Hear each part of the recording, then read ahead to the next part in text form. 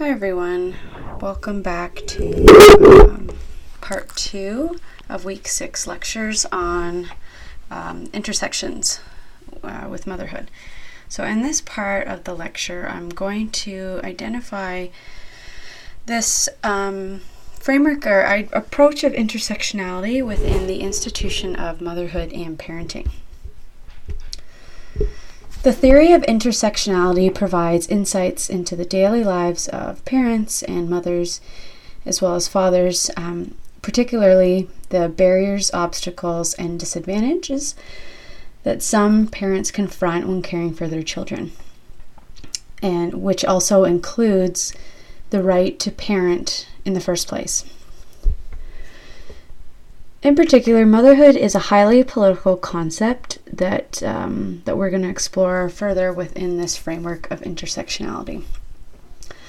A helpful metaphor that Romero, 2017, has used to explain the barriers, obstacles, and disadvantages that some parents confront is that of a Rubik's Cube. A Rubik's Cube has 6 faces, each covered by 9 stickers. This visual of six solid colors, white, red, blue, orange, green, and yellow, arranged in various combinations in which each face turns independently to mix up the colors, helps in conceptualizing these different intersections. A Rubik's Cube may be useful to conceptualize the rotating mix of identities and shifting systems of domination, like mentioned before, race, class, gender, sexuality, ethnicity, age, etc., which result in certain social identities being more salient than others at any given time and place. A Rubik's Cube doesn't capture the fluidity of systems of domination, but you can think of it as a useful visual of the multiple layers of domination and the intersections of systems of oppression. A Rubik's Cube can also be used to demonstrate the ways in which sociologists use an intersectional approach to analyze the social dynamics of multiple identities interacting with social hierarchies or stratification. Although lived experiences are not static like a Rubik's Cube, analysis requires sociologists to identify social identities and the interaction between different systems of inequality that a Rubik's Cube can metaphorically illustrate. While in reality, systems of inequality are not limited to the 5 or 6 colors, whatever it is, of a Rubik's Cube, each of these different colors can represent a various system that intersect to create different dimensions of an individual's personhood. They are all social identities that can increase privilege or disadvantages and position one's access to opportunities. Our position in various social settings determine the system of inequality we face and the intersection of individual statuses. So combinations, why this is important is that combinations of race, class, gender, sexuality, citizenship, age, and many others play a critical role within the institution of the family and the role of motherhood and parenting. For example, race, class, gender, and sexuality differences have real consequences in people's lived experiences in terms of life chances for acquiring access to healthy food, quality education, excellent health care, and housing, all of which provide a safe environment. If parents can afford to live in affluent neighborhoods, they are likely to have local grocery stores that can carry fresh fruits and vegetables. Others live in what are termed food deserts, where frequently they shop at corner stores because there are no local grocery stores, and these corner stores tend to not have fresh produce. Increasingly, the working poor are isolated to poor neighborhoods, lack personal vehicles, maybe face inadequate public transportation to get to shopping centers to purchase necessities like food. Whereas affluent neighborhoods, like we've seen in previous weeks, the schools receive more funding, that they get higher teachers with more experience have the latest computer and science technology to offer students. They often have college preparatory curriculum and provide course materials that confirm their white privilege. Upper and middle class parents are able to access good health and dental care and do not experience the inefficiencies in the healthcare system. The working poor tend to find their access to healthcare is often limited to overcrowded emergency rooms or clinics. So understanding parenting, childhood, and motherhood through a lens of intersectionality presents more nuanced understanding of social inequalities. Intersectionality makes visible the dynamics of privilege, subjugation, and changing circumstances. For example, an African American father driving his daughter to private school before heading to his office on Wall Street will probably not encounter the sexism or racism or classism that an African American mother faces while taking her daughter on the subway to an inner city charter school before heading to her job within a service delivery sector. Race cannot explain this difference. Gender alone cannot describe the circumstances, nor can class. Being an upper middle class Black father is not the same racial experience as being a working class Black mother. In addition, they share these two people, this experience, they would share other social positions, such as being a citizen, a non-disabled person, among others. Looking more specifically at parenting and motherhood, in considering the range of differences in parenting, it is important to keep in mind the prevailing ideology of parenting is that of motherhood. The prevailing ideology of motherhood is the gendered, middle-class model of intensive or competitive mothering, which involves tremendous amounts of time and energy. Some call it helicopter mothering. This approach, this ideology of motherhood, advocates child-centered living, emotionally demanding time and activity, and labor and intensive and financially draining methods of parenting. For the remainder of this part of the podcast, we're going to look at the readings you were assigned this week. All three of the articles we looked at this week illustrate intersections of race, class, and gender, and illustrate how these intersections create vastly diverse experiences within families, including motherhood and parenting. While gender is often approached within a one-dimensional framework, as I mentioned earlier, so for instance, the impact of gender on incomes or earnings, these readings that you were assigned illustrate the limitations of this one-dimensional approach within the experience of mothering and parenting and families in general. Motherhood looks vastly different for different groups of women across the United States and Canada. In particular, the articles we looked at illustrate a long history of different groups of women in Canada and the United States being excluded from the domain of motherhood through specific legal policies, as well as deplorable social conditions that deter women from the experience of motherhood. The first article that we looked at today was a chapter in Angela Davis's 1983 book titled Women, Race, and Class. Although this book is dated, it provides insight into the feminist agenda of voluntary motherhood and the birth control movement, and how this predominantly white liberal feminist fight intersected with race and class. Particularly in the federally funded forced sterilization of women in color that was widespread until the late 1970s. As noted in the article, when 19th century feminists raised the demand for voluntary motherhood, the campaign for birth control was born. The voluntary motherhood movement was considered outlandish and radical by its oppressors. This movement maintained that women had the right to abstain from sexual intercourse within marriage, that women were not property of their husbands, and that husbands had no right to the custody of the woman's person.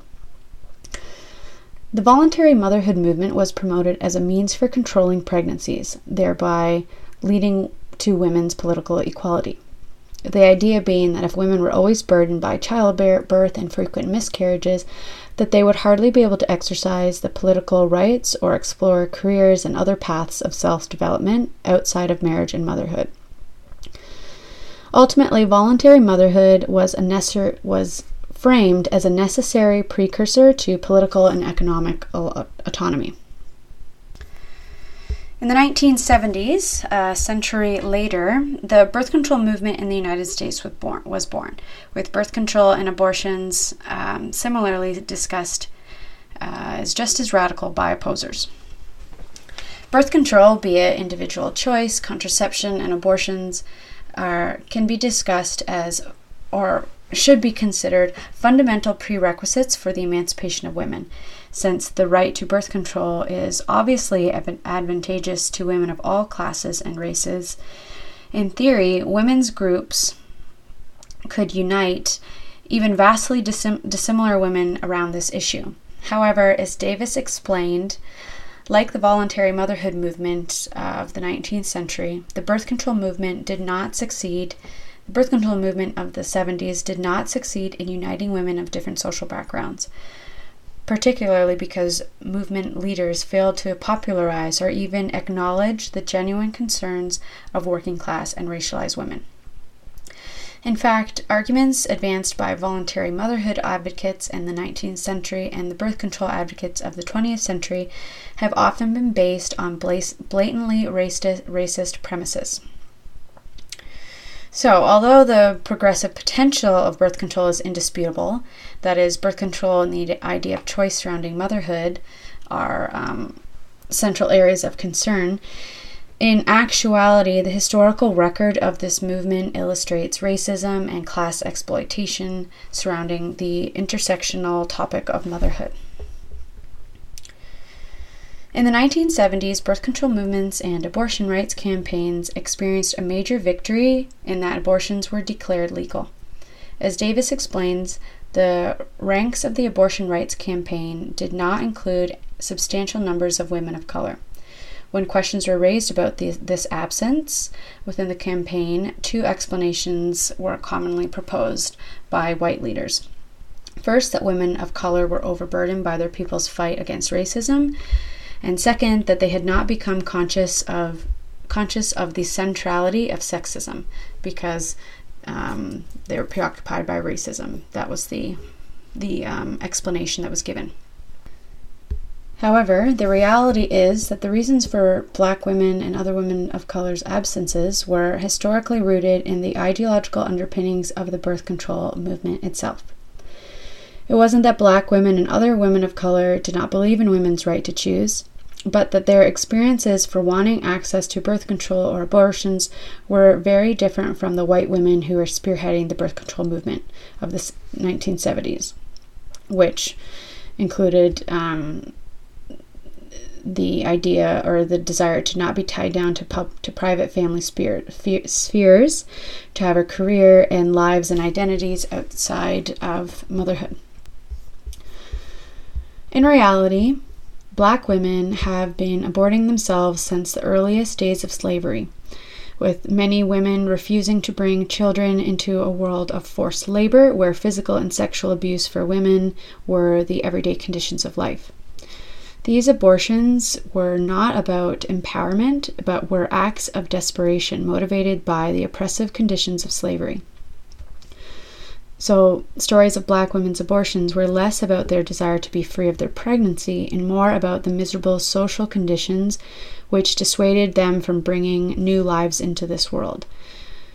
And it was these social conditions that prohibited them from actually being mothers to the children that they bore.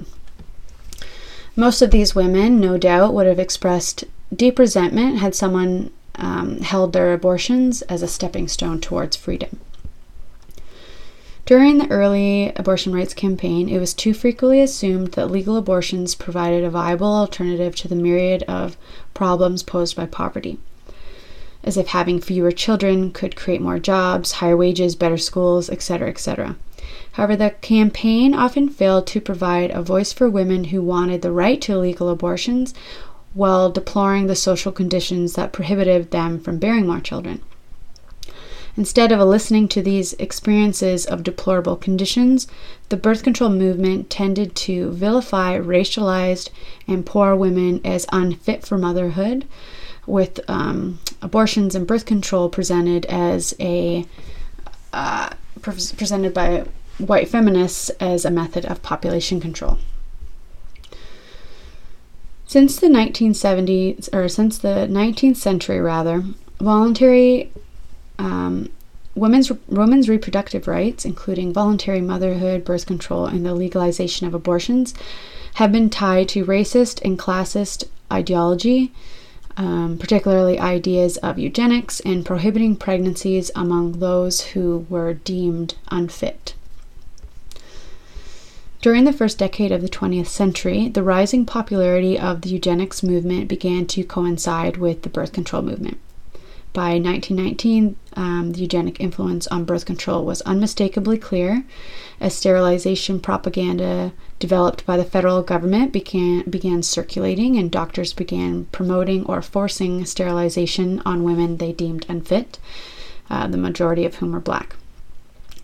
By 1932, at least 26 states had passed compulsory sterilization laws, and thousands of women who were deemed unfit persons had already been surgically prevented from reproducing. Further, by 1939, a plan for targeting Black women for sterilization was created and enforced in an effort for population control, or to limit the Black population. The forced sterilization of Black women and other women deemed unfit by white standards continued virtually unquestioned through federally funded means until the case of the forced sterilization of the Rolfe sisters broke by the media in 1973, leading to revelations of sterilization abuse and the complicity of the federal government in this abuse since the 1930s. The relationship between the birth control movement and eugenics ideas robbed the birth control movement of its progressive potential by advocating for people of color not the individual right to birth control, but rather the racist strategy of population control. With this in mind, it is no wonder why Black women were not active in the abortion or birth control rights movements of the 1970s, and it provides a picture of the complexity of the experience of motherhood among Black women. All right, the next article we're going to look at is by Nilicia, published in 2011. Nilicia looks at employer and domestic worker relationship and sheds some light on how, or we can look at her work to understand how ideas of mothering and care work have resulted in the exclusion of domestic workers from legal and regulatory systems within Canada as well as the United States. As Nilicia, as well as the Davis article illustrate, domestic care work by Black women and immigrant women have been essential to the capitalist system as well as to the liberal white feminist movement. Nilicia produces a telling example of the state of domestic workers in the United States in the early 90s. In 1993, Zoe Baird, President Clinton's nomination for Attorney General, hired an undocumented immigrant woman to provide care for her child. The feminist response to this finding was to criticize the double standard, that being that male nominees were never questioned about their child care arrangements. Black and immigrant domestic workers and their struggles never entered the public debate. Lillian Cordero, the nanny working for Zoe Baird, was immediately deported with no protest from white feminists. So this example that the article provides brings to light several things. First, it illustrates the normalization and naturalization of care work by Black and brown women. Since the early enslavement of Black peoples in the United States, Black and brown women have been forced or coerced due to lack of options and deplorable social conditions into caring for white children. Domestic labor as well as agricultural labor therefore has historical roots in slavery, colonization, and genocide. Early in the history of the United States, domestic workers became attached to slavery and servitude, creating a system in which women became divided along race and class lines, so that middle and upper class women benefited from the continual subjugation of Black women as domestic workers. Today, domestic workers are primarily immigrant women of color. This shift from poor Black women or enslaved Black women to immigrant women has been relatively unquestioned and normalized or naturalized. So stemming from this normalization, this 1993 example also illustrates that the white liberal feminist agenda of political, economic, and social emancipation of white middle class and upper class women has rested on the backs of Black and brown women.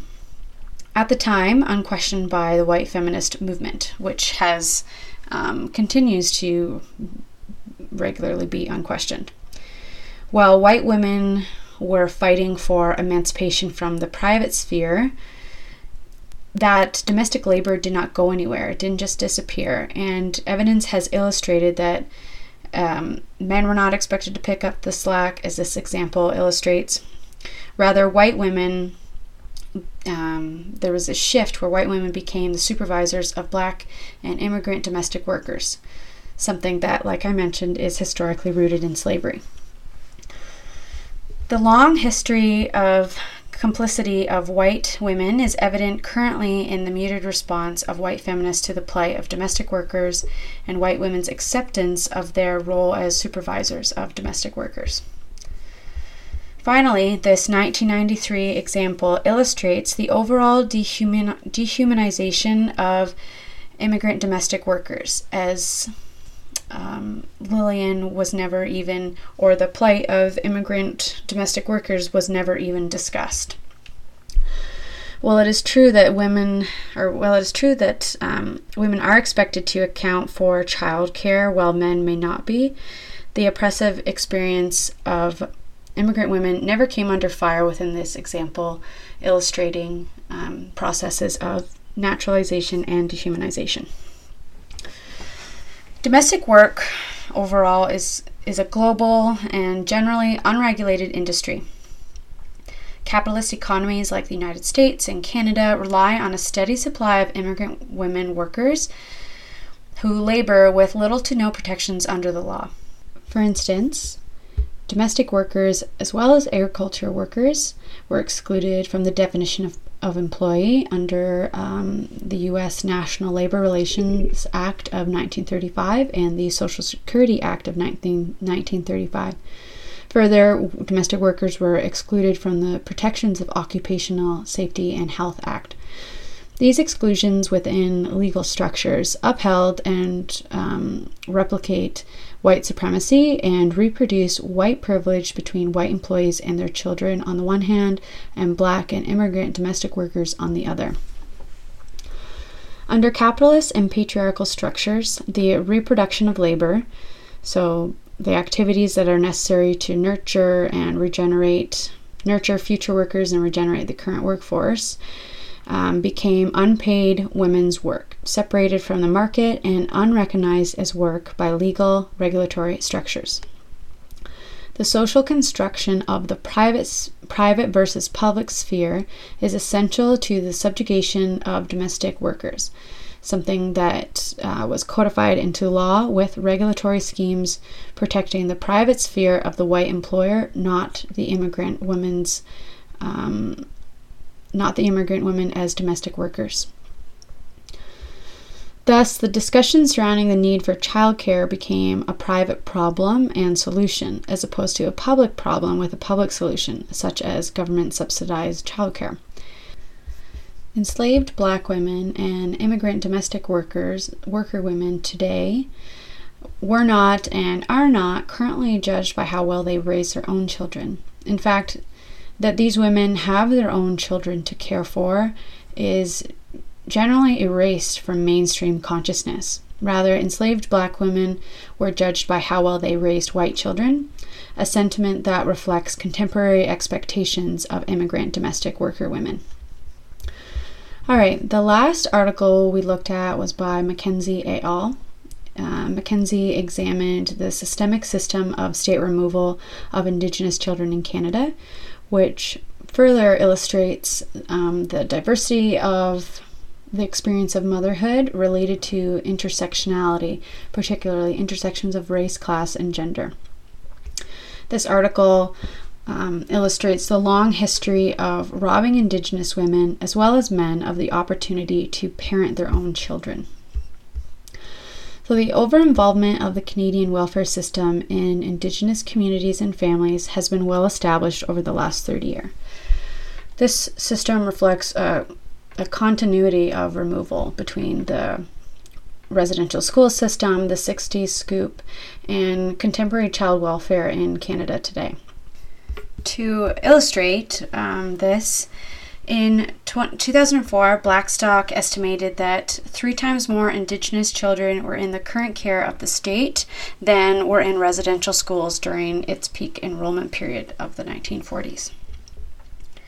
Colonial interventions have purposefully undermined Indigenous political, economic, and family formations throughout history.